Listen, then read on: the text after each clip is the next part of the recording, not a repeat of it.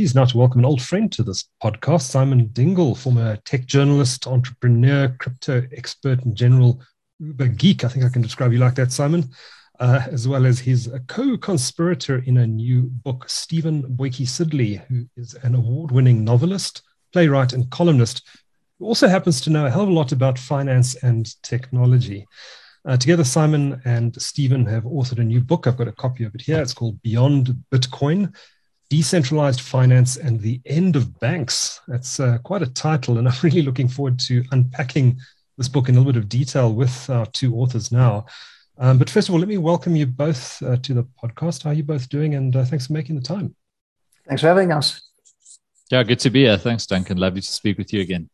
Thanks, guys. So let me start. Let me ask you, Simon. First, why did you write this book? Because Stephen asked me if if I did with him. No, it's Duncan. The last time we spoke on your show, I had just put out my first book in Math We Trust, which was all of 4 years ago now. Wow. And what's really amazing is how outdated that book seems now. 4 years is nothing in the greater scheme of things, but in the crypto industry, that's an eternity.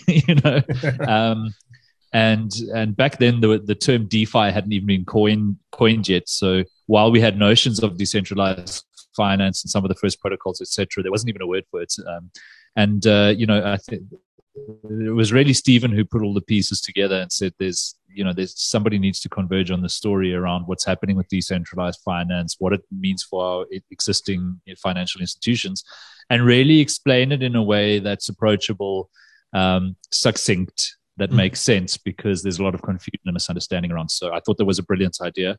And that was the beginning of the collaboration that turned into this book. Okay. I know, Simon, you've been involved in the crypto space for some time. You were involved with Luno and various other projects over the years, and crypto has been a passion of yours for quite some time. But Stephen, you're a novelist and a playwright. How does a novelist and a playwright end up in the DeFi and crypto space? Well, I have two sort of contradictory and legs to my life. The one is writing, where I've been writing novels and plays and columns for quite a long time. But I also was the group chief technology officer worldwide for Anglo American and Altec, and then went into mergers and acquisitions. So I have and I have an MS in computer science, so I understand the stuff from the bit level up. Right. So it seemed like a sort of a nice combination to take on this particular subject. I wanted to add to what Simon said. It was clear to both Simon and I as early as 2020 that this thing called DeFi, this decentralized finance, was going to be a transformative technology, and perhaps even a more transformative technology than Bitcoin. And in early 2000 and 2021, we did a sort of an unscientific poll of friends of ours who were in the banking industry, including people up at the top at board level and exco level. None of them had ever heard of DeFi. Right. Which both shocked me and was a catalyst for writing the book. By June 2020, everybody had heard of it, thought it was poison and kryptonite and would blow up. By January 2022, every single major bank in the world was in it. Right, so the timing was about right. Well, the good news is I have heard of DeFi. I'm no expert on the subject, though. I have dabbled in cryptocurrencies in the past few years and actually made quite a bit of money out of Bitcoin.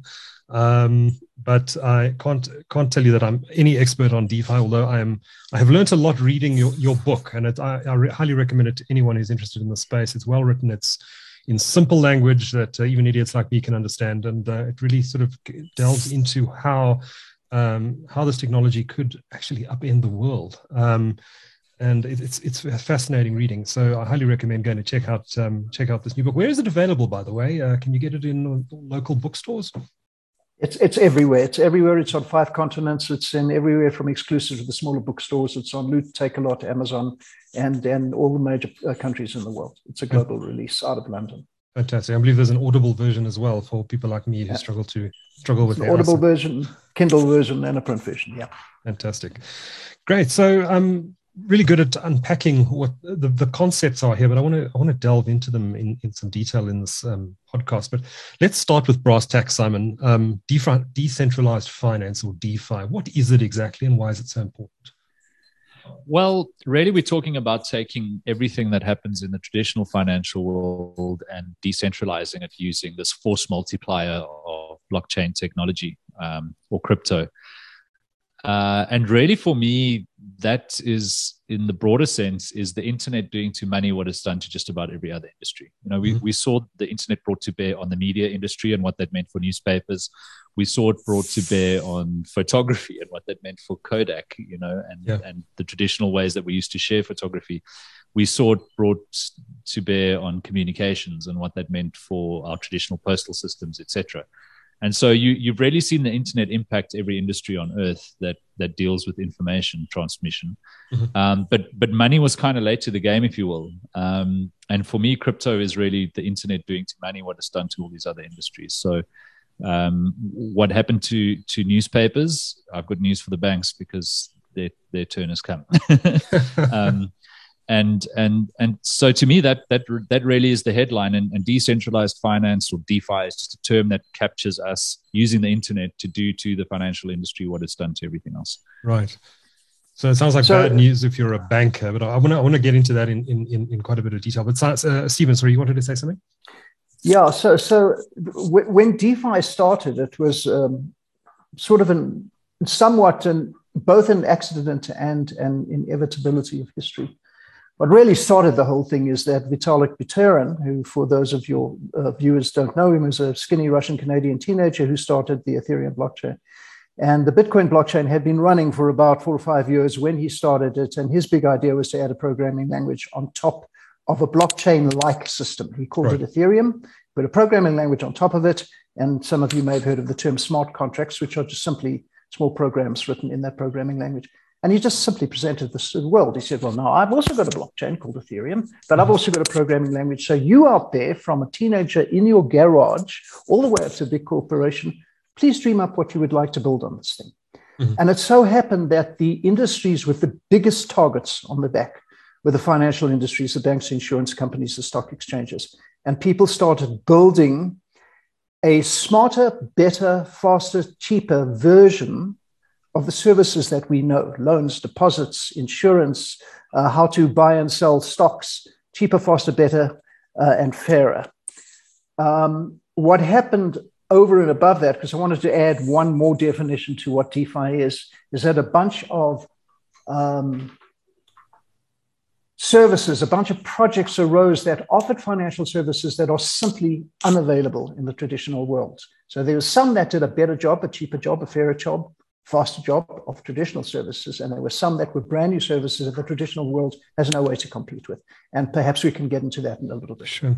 So I wanted to touch on something I picked up in the book. You speak about the concepts of trustlessness, decentralization, and permissionlessness as key to this new financial world. And you also say that this is the opposite of the world of financial institutions as we know them. Can you just expand a little bit, Stephen, on what you mean by that? So I'm going to do this quickly. I'm going to start off and scare you because it's going to think like I'm going to ramble for a couple of hours. But the first bank started in about 1200. It was the Medici banks, and the Medici banks took in people's jewelry and other valuables while the soldiers went off to war. And at a certain point, a little bit later, they felt they could loan out some of these valuables and charge people for the loan. And therefore, you had the beginnings of the banks, which was deposits and loans. And that Medici bank was trusted. It was a trusted entity because the Medicis had a name, they had a reputation, they weren't going to steal your money. And banks have grown around the concept of trust us. The concept of a blockchain is that it's built out of mathematics. You do not have to trust mathematics. It simply is. And the parts of finance where Finirkere happens, traditional finance, where theft happens or loss happens, is usually the mistake of human error, because humans are not trustworthy. They are fallible. Mm-hmm. They can be bribed. They can be threatened. A mathematical algorithm requires none of that. It can't be bribed. It can't be threatened. It can't fail because it's tired. So the word trustlessness is applied to the fact that the blockchain is built out of a set of mathematics. It's very complex mathematics. It has to do with cryptography and digital signatures and all sorts of things. But for the purposes of explanation, it does not have to be trusted, and therefore it is trustless.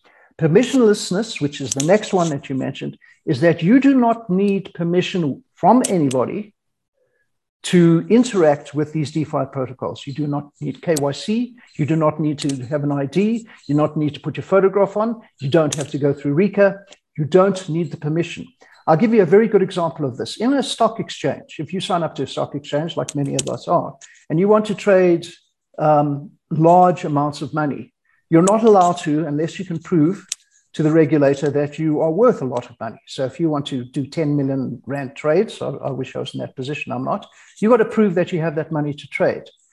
So permission is in many levels: permission to enter the system, permission to trade certain levels. We're treated like children by the traditional finance system. You need none of those provisions in DeFi. The last one you mentioned was decentralization. Yeah. It is the nature of things that because of those Medici banks and the way that those industries grew, everything coalesced on a center because the center could be trusted to handle your money and give it back to you when you needed it back.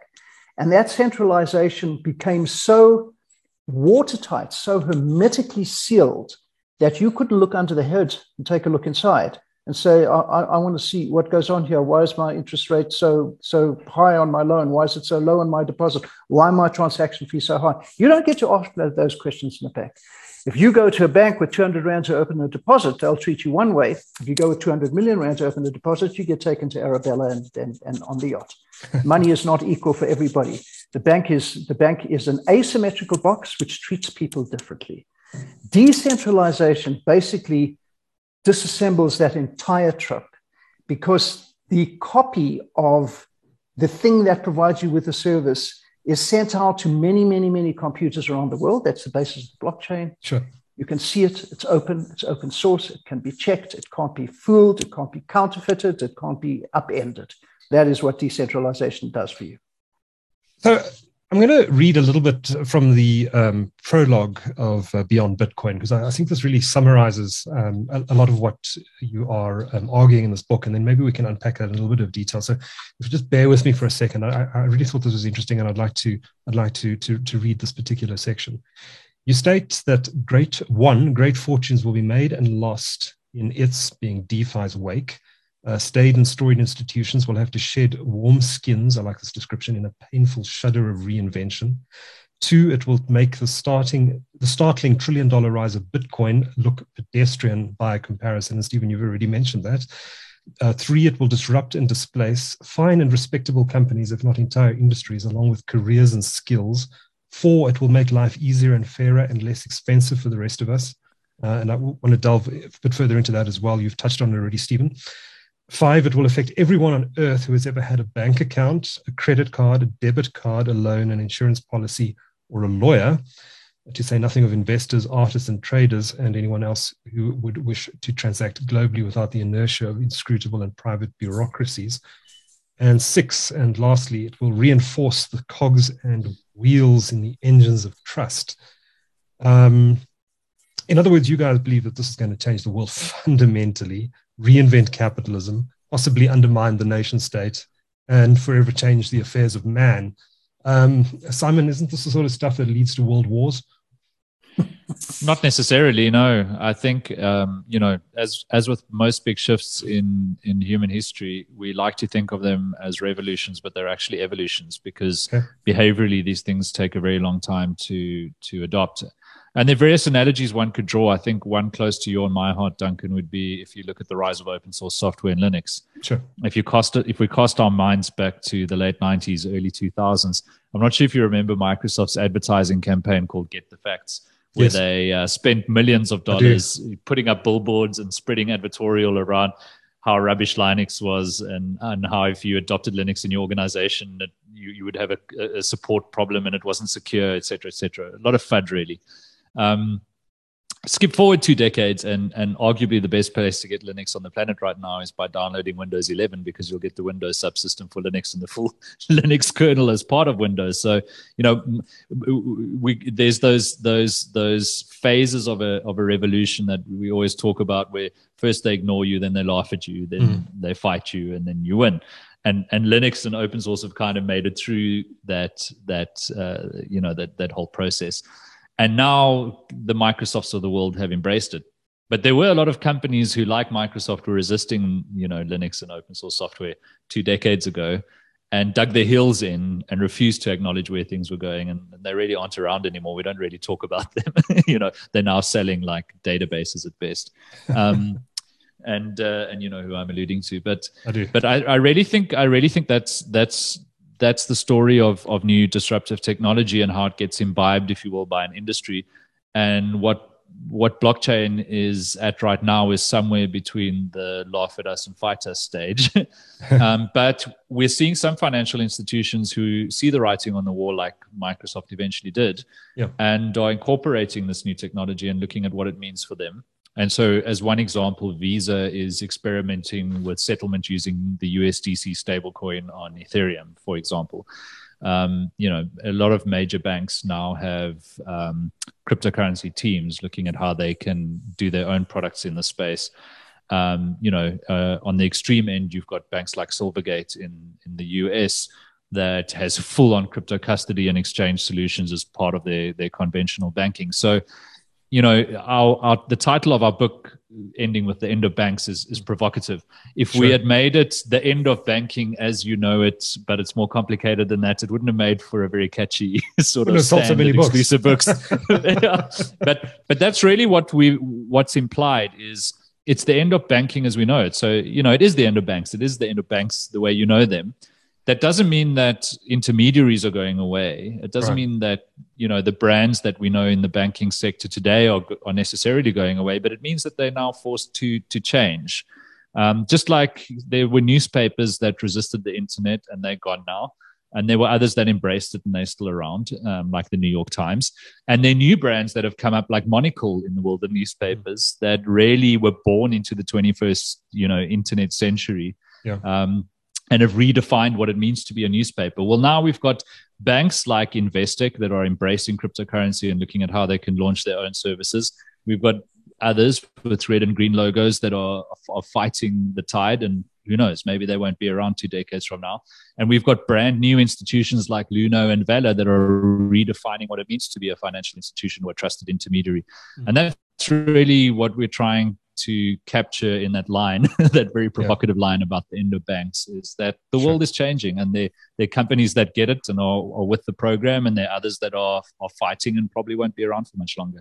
Yeah, I mean, it's clear that both of you believe that a big disruption is coming, a major disruption is coming. But Stephen, maybe if you just unpack for us over the next couple of minutes how you see that disruption unfolding. What's it going to look like, and who's going to win and who's going to lose? Okay, so as I said earlier, the three biggest financial sectors, perhaps four, that are under threat are, I should add a fifth one, but let me start with the first four, are the banks, the people who manage your money, who allow you to deposit, who loan money out to you, who facilitate your payments, who sell you other bits and pieces, but mainly who handle your loans and deposits. That's at the core of the bank. The spread of interest rates between loans and deposits, or between credit and debit in a bank, is their profit to a large extent. And the second is the exchanges, where you pay a lot of money to brokers in the middle who carve off pieces of the transaction, find you a buyer for the stock that you want to sell, and the trade is made. There are now DeFi exchanges, a lot of them. They're called DEXs, decentralized exchanges, in which the commissions are orders of magnitude less than the commission that you'll find on the Johannesburg Stock Exchange or through a broker that attaches to the stock exchange. The third one is insurance companies. There's a whole juggernaut coming at the insurance companies, because in terms of an asymmetric black box, insurance companies are even worse than the banks. You have no idea what goes on there. You can't see the actuarial tables. You can't argue the claim, argue the premiums that you're being charged. You have to argue the claim. If they have doubt about it, there are very asymmetric black boxes. And the insurance DeFi projects like Nexus Mutual, to which we devote a chapter in the book, has taken this concept of decentralized, permissionless, trustless blockchain and implemented an insurance solution, which is absolutely radical compared to what has been in place for hundreds of years. The fourth area are the derivatives markets. I mention them only because the derivatives markets are the largest financial market in the world by one measure, which we mentioned in the book. It is $1 quadrillion large, the biggest financial market in the world in terms of value locked. And the derivatives markets are falling very neatly into the DeFi protocols. And there is a DeFi protocol called DIDX and another one called Synthetics that deal with derivatives. And the fifth one, who has much to lose, is the nation state. And that's where the complexity lies. I'm not fully answering your question, but just let me cover the fifth one. Yeah. It is the central banks who control the money supply in a country in order so that prices don't rise and employment. The two jobs of a central bank is keep prices down, keep employment high. Those are the two jobs, and the tools that they have to do that is raise and lower interest rates or inject or retract liquidity in the market. Those are the two tools that they have. They see a parallel system being born, stable coins particularly, and they are trying to react now with things called central bank digital currencies, which Simon can get into in a little while, but they have a lot to lose. So your original question, which I return to now, is where are these disruptions happening and how? They're happening specifically in those industries with DeFi. There are other industries which are getting displaced, upended, and upset by the NFT world. Not only the art market, but the entire market of ownership is changes with NFT, which is simply a secure digital certification of ownership. It's a title deed. But leaving that aside, because that's a whole nother podcast to NFTs. Sure. Those are the 5 areas where there will be disruption. And I just want to turn up the volume on what Simon said earlier. It's not a real revolution where these industries fall off the edge of the cliff because it's DeFi. It's an evolution in which they see the disruption coming. Some of them open up, bring it in, make it worthwhile to the customers, keep their call centers and customer support and marketing and all the things that we love. While others say this is absolute rubbish and kryptonite, they fall off the cliffy, and you'll see quite a lot of that in the next couple of years. Interesting. So let me pick up on that fifth point and CDBCs and specifically, since you've mentioned it, I was going to come to it later in the discussion, but let's chat about it now. There seems to be a bit of a pushback to private money, if I can call it that, the rise of cryptocurrency, Simon. Central bank digital currency seem to me to be some sort of answer by nation states to compete with this private money that's emerging. How do you see this playing out? And I guess that's where my question about war came in as well, because, if you're starting to affect the interests of the nation state has a monopoly over violence in many respects, could kick back. Could that lead to war? I guess that's where my question on that was coming from. But focusing on CDBCs, what are governments trying to do? What are central banks trying to do with these things? And do you think at some point they're going to say, well, actually, we've got CDBCs, we don't need this private money, we're going to ban it?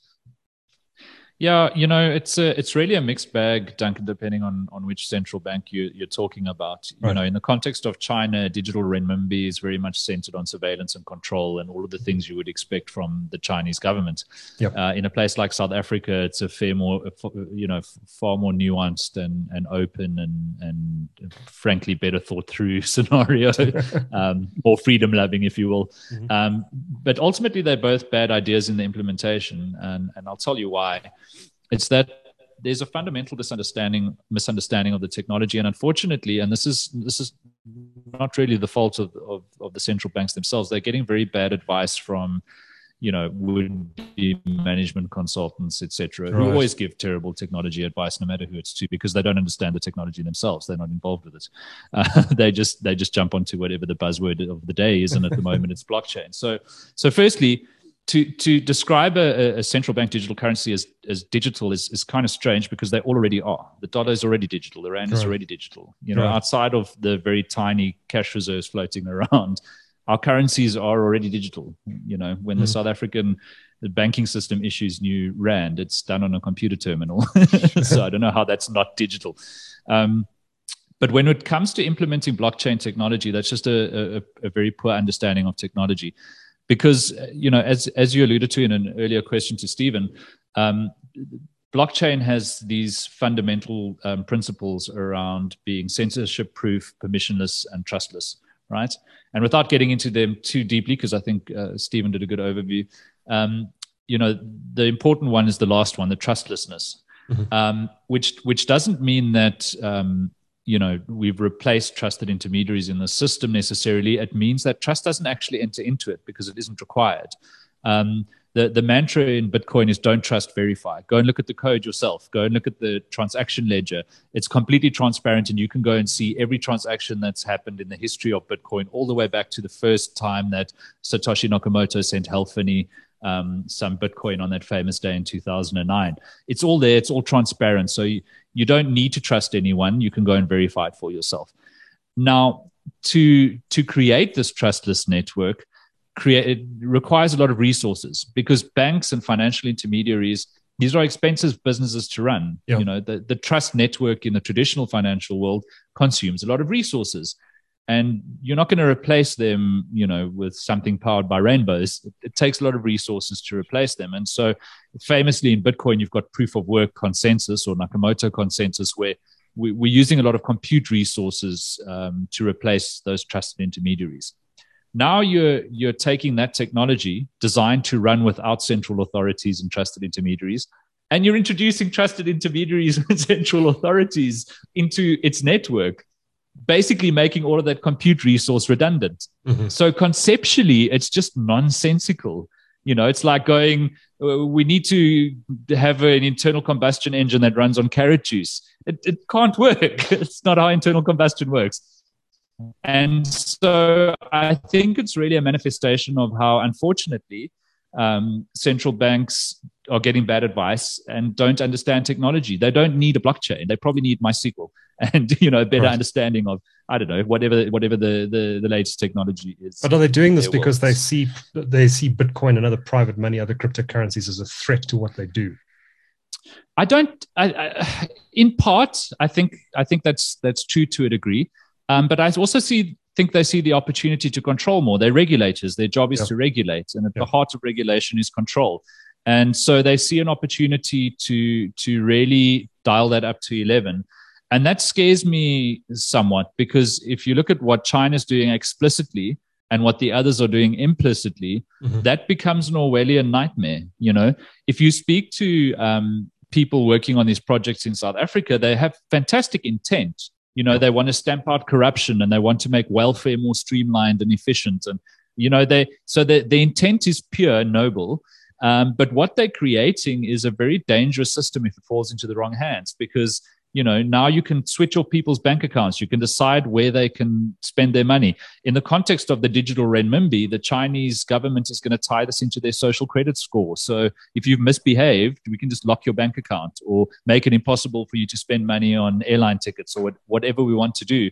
So as with all surveillance technology, I don't have a problem with the technology itself. It's fantastic. I don't have a problem with the intent. It's noble. Surveillance cameras on every street corner make us all safer. They undeniably do. The problem is what you're enabling when it falls into the wrong hands. Yeah. What if the Nazis had the ability to turn bank accounts on and off and control where you were allowed to pay for things in Germany in the 30s and 40s? It would have been a nightmare for a sector of the population that they had decided were persona non grata. So that's what concerns me, is not what CBDCs are in their intent today, which is noble, but what they become if they're built effectively. Fortunately, none of them are. They're all a little bit arse about face at the moment, if we're honest. Well, they've been built by consultants. What do you expect? Stephen, we've seen what happened to Facebook's Libra project, effectively killed off by regulatory scrutiny, and regulators not happy about Facebook building its own private money. Do you think that the emergence of DeFi technology could be constrained by regulators and by governments who are scared of what's coming? Yes, the word constrained is loaded because it has a kind of a negative pejorative. With absolute certainty, the DeFi space will be regulated by governments, and that is not altogether a bad thing. Okay. So most of the rational people in the DeFi space are looking for rational regulation in order so that the institutions can offer these services, which are, again, better, faster, cheaper, and fairer, to citizens like us. And that sort of regulation is a requirement and a necessity of a state. The danger is that the governments will see this as a way to increase their own power and decrease the power of the private citizen, which is what happens now. and use those regulations to do that. You see this in America right now with Elizabeth Warren in particular, who wants to regulate this thing to the extent to which it becomes a paper tiger and is not usable, and they get to see everything. The whole, as Simon said, the whole point behind, well, not the whole point, one of the key ingredients of the fuel of blockchain is that you can't censor it, you can't oversee it. It is private transactions between private people, and not only private people, they are not going to be identified as human beings. They are numbers that you carry around with you. And that's what cash is, essentially. And what governments are trying to do with the regulation is to pull that out of it and regulate it so that you have to say who you are, and you can't do it privately. It's part of the fuel of this whole cryptocurrency thing, was to be able to do this privately without any oversight and certainly. So I think that's regulation. I have sort of probably a sad and optimistic belief that people are rational, and that most governments will come together and form a regulatory regime which will make sense to this technology. And if it doesn't, if they don't? Well, if they don't, and people decide to use the technology illegally, okay, that's if they don't. A bunch of laws are passed, a bunch of regulations are passed, they are irrational. It will continue, because who are they going to put in jail? The stuff is decentralized. There are no human beings associated with. There are no corporations. There are no hierarchical organizations that you can go sue in jail. So this thing continues as a parallel and illegal thing. But I don't think that will happen. It's not in anybody's interests for that to happen, including the nation states. Including the nation state. But what does this actually mean, Stephen, for the nation state in the longer term? And what are the broader, and I know I'm kind of harping back to the same topic again, but what are the broader geosocial and geopolitical implications of DeFi? What is it going to do to the world over the next few decades? There are a whole bunch of them. You can look at different silos. Let me just choose one, which is money flow, velocity of money. Yeah. One of the reasons that banks are allowed to loan out capital multiple times, depending on the bank and jurisdiction, between 10 and 20 times, it's called fractional reserve banking, is they want to increase money in the economy. They want to have a lot of money flowing because it creates wealth. The blockchain settles in the case of Bitcoin, it's about 10 minutes. In the case of Ethereum, it's 15 seconds. In the case of some of the newer blockchains, it's much lower than that. That speed of settlement of money takes out the enormous industry of party-counterparty risk. There's a whole industry around counterparty risk because it doesn't settle immediately. So you have a slow movement of money because you're always waiting for the other party to settle their side, and the banks, as your intermediary, ensure that settlement. With a proper blockchain technology supporting a financial economy, you get immediate settlement at about 1,000 times the speed. I've heard on one podcast by Caitlin Long, 1,000 times the speed settlement right now. So one of the things that would do to the nation state, if it's properly regulated and properly put out there, they get 1,000 times increase in the velocity of money with the wealth creation certainty that will bring. That's just looking on the pure monetary side. There are other silos that you can look at which will be vastly catalyzed if they do this thing properly. One is the pure innovation around this thing called cryptography. So just let me talk about that a second. Sure. One of the unknown gifts of this entire technology is a series of cryptographic algorithms which were basically invented in the mid-70s, which allowed things called digital signatures, hashing, uncrackable encryptions. None of this stuff existed before blockchain. I mean, there was encryption, but it's at a new level now. Those technologies open up a huge slew of industries. Let me give you an example of one that Simon brought up in an early podcast that we did, the concept of streaming money. Okay, so let me give you the use case, then you'll understand what streaming money is. You're walking along a dark street, and there's a street light over there. As you enter that street light, you start getting charged for the time that you're in the light. And as you drop out the other side, you stop getting charged even more than that. Somebody else walks into the street light at the same time as you, and the blockchain system behind it knows this, and you split the costs of the light. All of that is enabled by this underlying plumbing and the programmability of blockchains like Ethereum. Could go on and on, but there are many silos which get fueled and catalyzed into new industries, and those governments who realize that will take a light hand. Interesting. So, Simon, let's come back to banks, because it is the title of the book after all. You say the banks are either going to adapt to this or they're going to die. But let's say the banks adapt. What do they look like in the future? What will a traditional bank of today look like in this new world of DeFi? And if you were advising an F&B or a Standard Bank or an ABSA or a Capitec or an Investec, what would you tell their management team they should be thinking about around DeFi and where their institutions are likely to be going in the coming years and coming decades? It's interesting, Duncan, because in a way it takes banks back to what they used to be in the past, which is a fairly simple organization that are custodians of something valuable. And in this context, it would be, storing private keys to blockchain balances on behalf of their clients, and doing very little else. I think we've kind of seen this rebundling of financial services that's been happening in a lot of the developed world. And in South Africa, we've seen banks trying to be everything from, cellular networks to insurers to the place you get your laptop from. And I think a lot of that is gonna start falling away as they are forced to refocus on their core competency of custody and trust. And I think it's really that simple. I personally don't need a bank for much at the moment. Sure. Unfortunately, I have to pay in rands, and so I need a card that I can do that with. Mm-hmm. But if I need to take out a loan at the moment, I can take out a fully collateralized loan against the cryptocurrency that I hold. So I don't need banks for loans increasingly.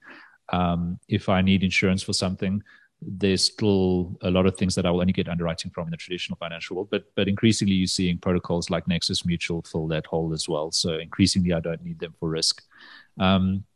So a lot of the core things that a bank does, I don't need them for, including payments. Like the Bitcoin Lightning Network is just absolutely mind-bogglingly good at replacing all of our existing payment systems. It's faster, it's cheaper. Mm-hmm. It's, everything a good innovation has. It removes steps from a process. And I think what a lot of people don't understand is that removing payments from financial institutions is actually a gift for a lot of them. Payments are a swear word. It's something they kind of have to do, more for marketing than anything else. But it's a terrible business. It's very hard to make money in payments. It's a nightmare, actually. I think a lot of banks would be quite happy if they weren't involved in payments and they were just custodians. So I think you're seeing a lot of those services being offloaded into these networks and to kind of varying size of relief depending on which financial institution you're speaking to. I'd like to just add to that. What will the banks look like in the future? There is a role to banks play in at least in the short to medium term in one important aspect. These DeFi protocols are complex and their user interfaces are mediocre. The user experience is sometimes quite terrifying, even for people like us who know our way around this thing. If you press the wrong button, you can lose a lot of money. Mm-hmm. There's all that sort of stuff. And just to understand some of them, because some of them are built in, arcane and Rube Goldian ways, and the stuff that they do is difficult to do. And you have to be somewhat of an expert in the DeFi space to go play in there. You've got to have big cojones to do this. Right. The banks will play the role of an intermediary who will guide you and do this for you, or bank-like companies. They will say to you, listen, I've got this protocol over here. You give me your rands and I will give you 17% return just within 10 seconds. But you don't have to worry about how it works. And I'm your trusted bank. You've trusted me for 50 years. Mm-hmm. We'll get that done for you. Then the retailer, particularly the retail customer, doesn't have to worry about going into the interfaces where there's strange words and jargon is never understood. For the medium term, the banks will play that role, including customer service and marketing and all the other things. Yeah, I think that's an important point. They need to provide the user experience for a lot of these things, because the reality is that most people don't have the time, patience, the interest to learn how to do these things themselves. Yeah. I think the interesting thing is that banks become optional, whereas now banks are, they're a necessity if you're going to be a human being in a modern society. Whereas in the future they become optional, and most people will still choose to have a bank, but that'll because that's because they need a better user interface for the stuff, not because they absolutely have to have one. Are we kind of in the early 1990s equivalent of the internet now, and then the World Wide Web came along in the mid 1990s, and we're waiting for the equivalent of the World Wide Web to arrive to make all of this usable and functional, and so that people can really understand it? I think absolutely, that's exactly accurate. Yes. Yeah, I often think back to that era, Duncan, of 1998, just before the dot-com bubble burst in 99. And I think what people forget is that, Apple was around back then, Amazon were around back then, Google was there, Microsoft were there. It's not like those companies went away when the bubble burst. The bubble bursting actually gave them the room to define themselves, and now they're bigger than they've ever been. Apple's approaching a $3 trillion market cap, so it's not like Apple died when the dot-com bubble burst. In a way, the bubble bursting was the beginning of the industry; it wasn't the end of it. You're right, and I think crypto is running up that hill, and it's going to have its dot-com moment. There's now this Cambrian explosion of all of these startups and blockchains and protocols and projects, and the good, the bad, and the ugly. And I think its dot-com moment will come. There'll be a little bit of a collapse. A lot of these projects will be driven to extinction, and a lot of them will still be around 20 years from now. And really, that'll be the time in which they define themselves. But I think your analogy is exactly right. This isn't very user-friendly yet. It's the Wild West. We're kind of camping in the desert, as Mark Shuttleworth is famously fond of saying. And it's a frontier town. This is the gold rush. If there is going to be a bit of a bubble and a crash, where is that bubble going to inflate? Is it going to be in the value of crypto tokens? Is it going to be in stock market listings on the NASDAQ like it was in 2000? Where's that bubble going to inflate? All of the above, and driven a lot by VCs, because as with the dot-com bubble, they are pouring, more good money is chasing bad in this space than has ever been available to the world, because we've printed 80% of the dollars in existence over the last 2 years. So we've got infinite dollars chasing finite assets. And a lot of that, because of the structure of the US economy, has ended up with completely clueless venture capitalists that are going to waste billions of dollars in the space and pump it up in the process. Sorry, Stephen. I don't know if you just to give you a feel for some numbers about this, the dot-com crash is a big word. The reckoning that will be coming. Let me just call it that way. All right. There are somewhere around, I think at last count, I haven't looked for a long time, a couple of thousand cryptocurrencies out there. And at the top of the pile is Bitcoin and Ethereum and Solana and some of the ones that some of your listeners would know. Sure. There are, in terms of DeFi projects, which are projects that are offering different flavors of loan deposit projects or different flavors of decentralized exchanges, even a couple of different flavors of insurance companies and derivatives. There are hundreds of them. And there are new ones every single day, because we're in this field now and we do a lot of our, professional lives are around this DeFi. We spend a lot of the time, Simon and me separately, staring at news feeds all day as the stuff arrives. And to try and keep up with the daily sort of tsunami of new projects. And on top of that, the daily tsunami of venture capital money chasing those new projects is a full-time job on itself. It's unsustainable. Yeah. If I have to make a prediction, and I won't be any more foolish than to say that sometime in the near future, many of these DeFi initiatives will shrivel, and many of those cryptocurrencies have already stopped growing. They're already worth almost nothing. And there will be 10, perhaps 15 ones that have utility in different ways that will be worth investing in. There will be 10, 15, 20 different DeFi type initiatives that will have the market share and everybody else won't be there. But that doesn't mean that the industry collapses, because there are still the same amount of people who want to put their funds into this new technology. How far away is this reckoning?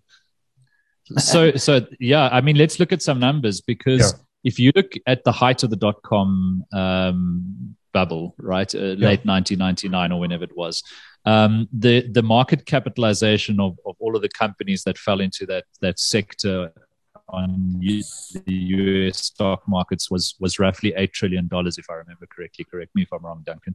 And famously, $5 trillion of value was lost in the burst. Yes. And if you look at the entire crypto industry right now, and that's $1999, by the way. So, if you related it to today, you could, quite a bit more. You could put a multiplier on it. If you look at the entire crypto industry is worth less than $3 trillion at the time that we're recording this podcast. So, roughly a third of the money in $1999. So probably even less than that if you relate it to today. And worth less than Apple currently. I mean, Apple's on 2.8 exactly. trillion. The entire industry is worth less than Apple. It's about on par with Microsoft, I think. Right.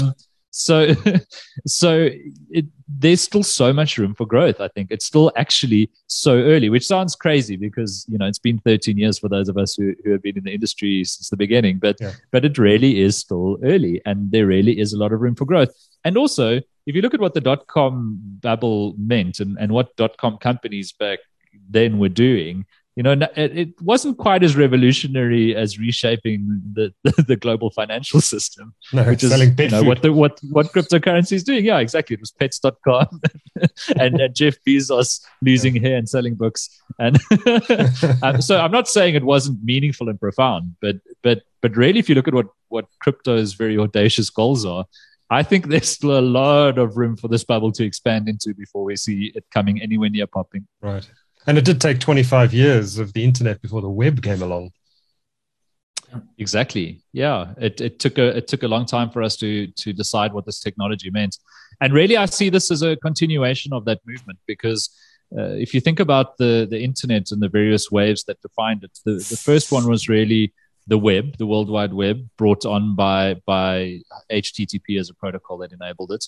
The second wave to me was the mobile wave, brought on by the iPhone and the the reimagining of the smartphone industry, and that to me was the second wave. And to me, Web3 is the third wave, the decentralization of the web is really the big third wave. So in a way, we're kind of still in the same waters, that the internet brought us in the early 90s.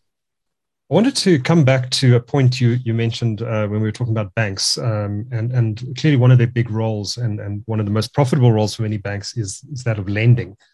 They're often referred to as lenders. You mentioned that you, Simon, don't need the bank to loan you money anymore because you have ways of lending money.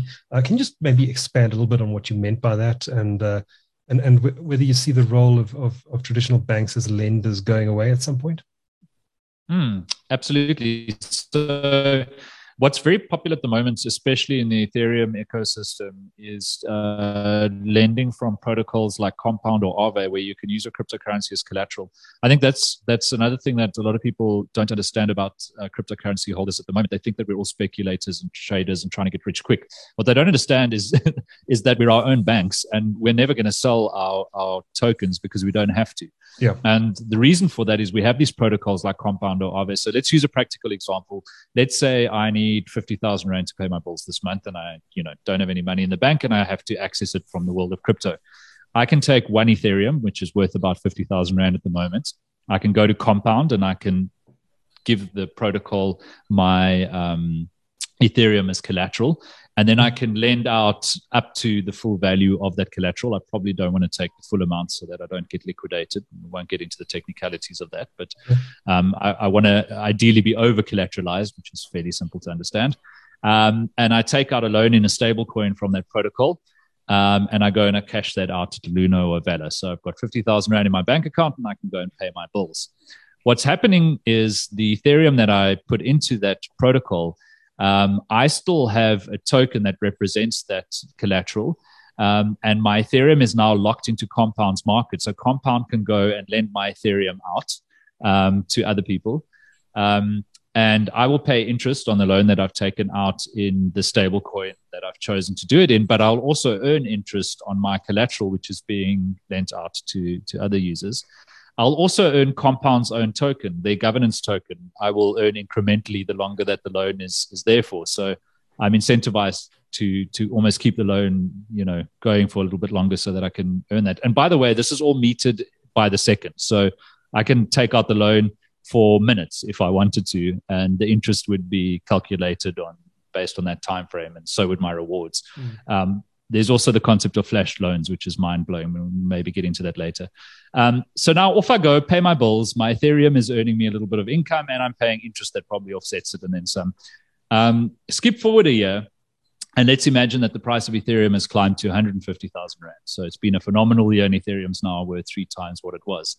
Well, I can go and settle my loan and buy back my Ethereum for the price I took the loan out at. So I can go and pay back 50,000 Rands worth of stablecoin and get my Ethereum back, which is now worth 150,000 Rand. Or I can go and lend out more because my collateral is worth more now. So now I can go and lend another 50,000 Rand to pay next month's bills, or whatever the case may be.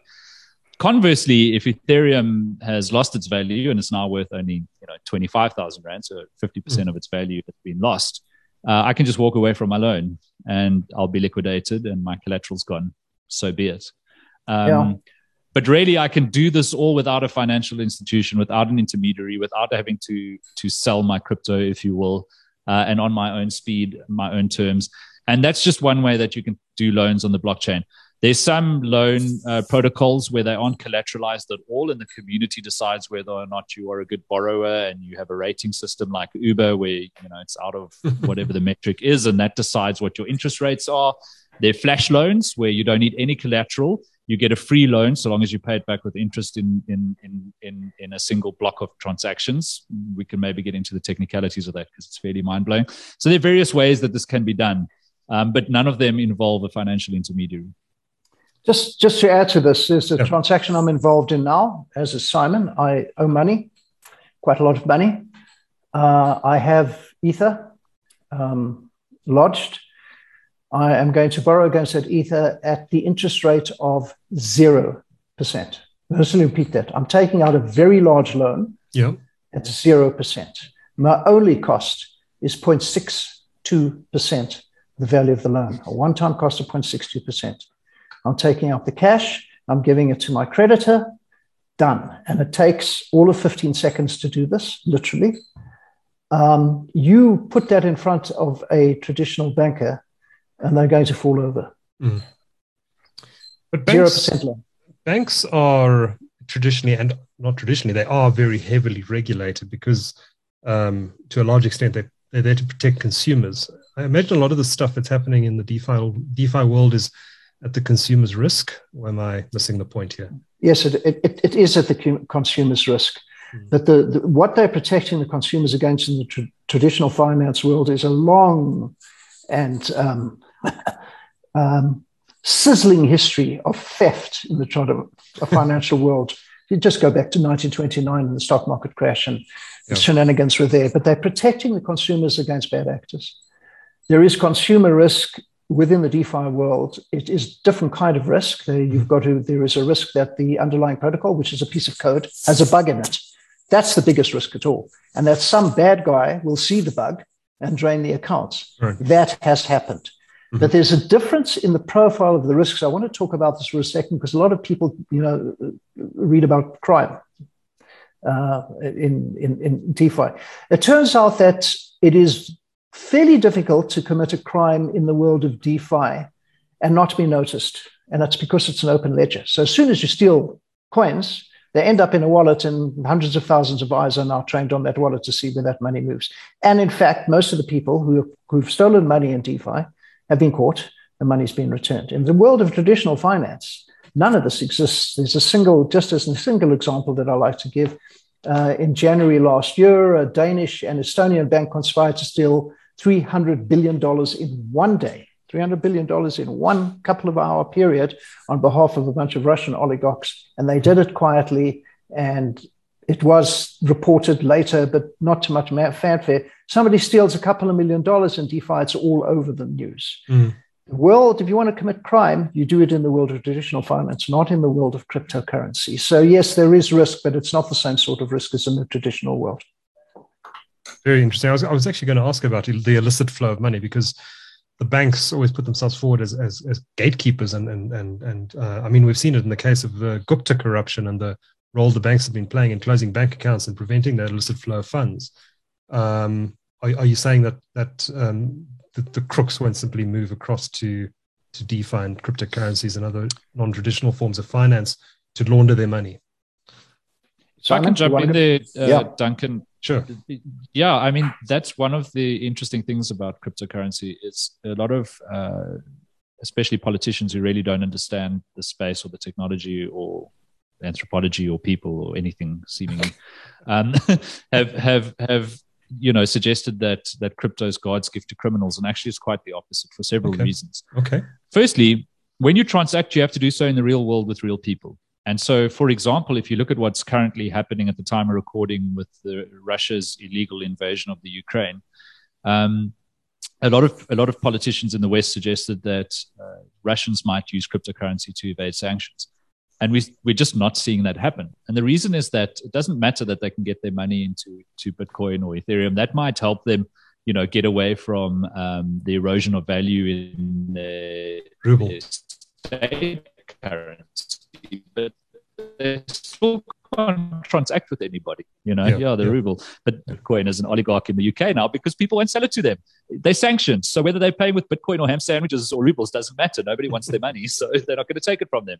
So, that's not happening. What is happening is that the Ukrainian government has tweeted out its own Bitcoin and Ethereum addresses to raise funds from the world, and has I haven't checked today, but as of yesterday morning, raised $150 million in donations from the world. Not only that, but 60% of their suppliers have been willing to accept crypto from the Ukrainian government in exchange for bulletproof vests, helmets, tourniquets, lunch packs.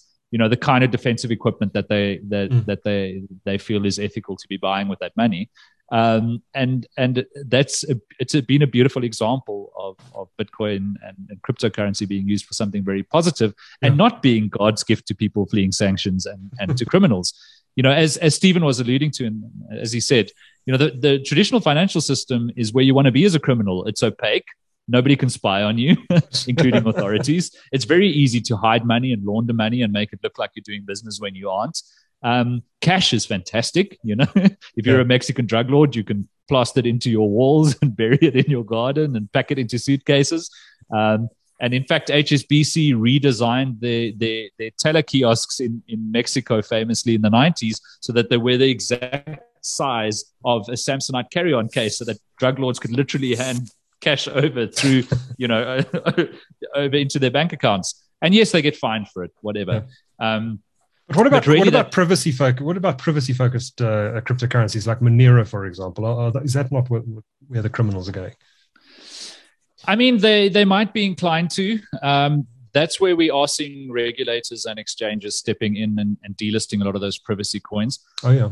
There's a lot of utility for privacy coins because if you're a hedge fund, for example, and you want to make a transaction into something where your competitors aren't able to survey you, privacy coins are a very good reason to, a very good way to do that. So privacy coins have utility as well, and we can have a philosophical discussion about whether or not privacy is a sort of a human right, for the same reason that we have doors on public toilets, you should be able to do some transactions in privacy. But even there, there's an eventual output that's traceable, and there are firms like Chain Analysis and Elliptical that even if you're using Zcash or Monero, they might not be able to see all the hops in between, but they'll still be able to catch you on the in and outs of the network. So I think those privacy coins exist in a kind of a Goldilocks zone for privacy for me, where they're not going to make it so easy that your friends can snoop on your transactions and cause you trouble for doing something that they might think is whatever touchy. But if authorities want to trace your transactions, they'll still be able to do so with a privacy coin, probably more easily than they would be able to through the traditional banking system. So I think, but with the exception of privacy coins, which actually have, if you look at their market capitalizations, they don't have the level of adoption. No, they don't. Nowhere near the level of a Bitcoin or an Ethereum. And there've been forensic audits on blockchain activity. And if you look at the percentage of transactions in the crypto world that can be attributed to crime, it's infinitesimally smaller as a proportion than what you see in the traditional financial system. As we're almost out of time, but I wanted to just squeeze in one last question for both of you. I think a lot of people have at least heard of the term decentralized finance by now. But I think a lot of people, haven't even invested in their first cryptocurrency investment, and they kind of hear all this terminology flying around, and they might read your book and say, well, the world is changing. How much attention should your ordinary guy, the guy who owns a local spa, for example, or your mother, anybody, how much attention should someone be paying to this stuff? I mean, the suggestion in your book is that this is fundamentally going to change the world. Does the ordinary man in the street need to be paying much more attention to this stuff than they are at the moment, in your view, Simon?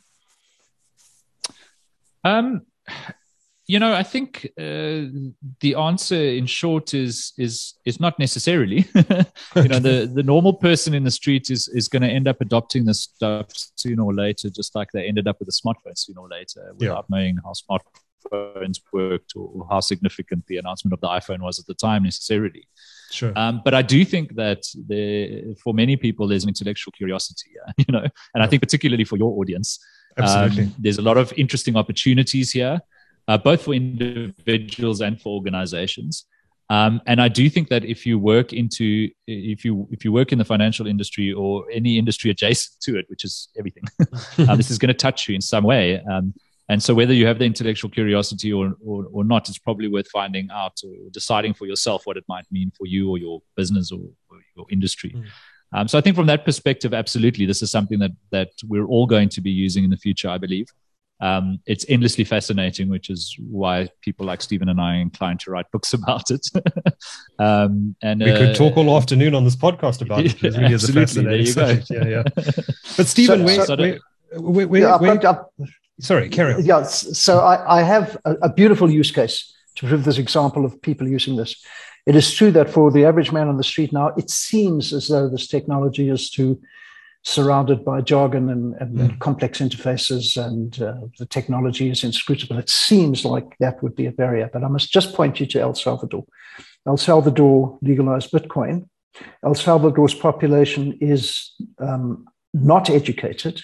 It's very much like rural El Salvador, is very much like rural South Africa. They're very low levels of education. People don't finish school. 60% of the citizens there learned how to download a wallet onto their phone, learned how to use the wallet, pay for their goods with Bitcoin. It's not that difficult when you get to that sort of level.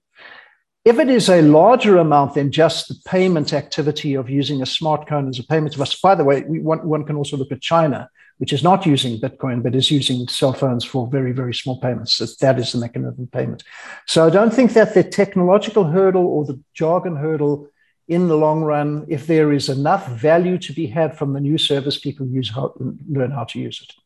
If it is a larger amount where somebody says, you know what, I'd kind of like to put 10% of what I've saved up into cryptocurrency. I don't know anything about it. I don't want to learn the shit. I don't have the time. Then I'd suggest you phone, Simon Dingle's company's Venox is built for people who want to put their funds into a managed fund, a managed crypto fund, like Simon's company, or for the banks who will certainly be offering crypto assets. You don't have to learn that stuff to put money into invest. Thanks, Simon will checks in the mail. Yeah, Simon will be paying you in Ethereum immediately after this podcast.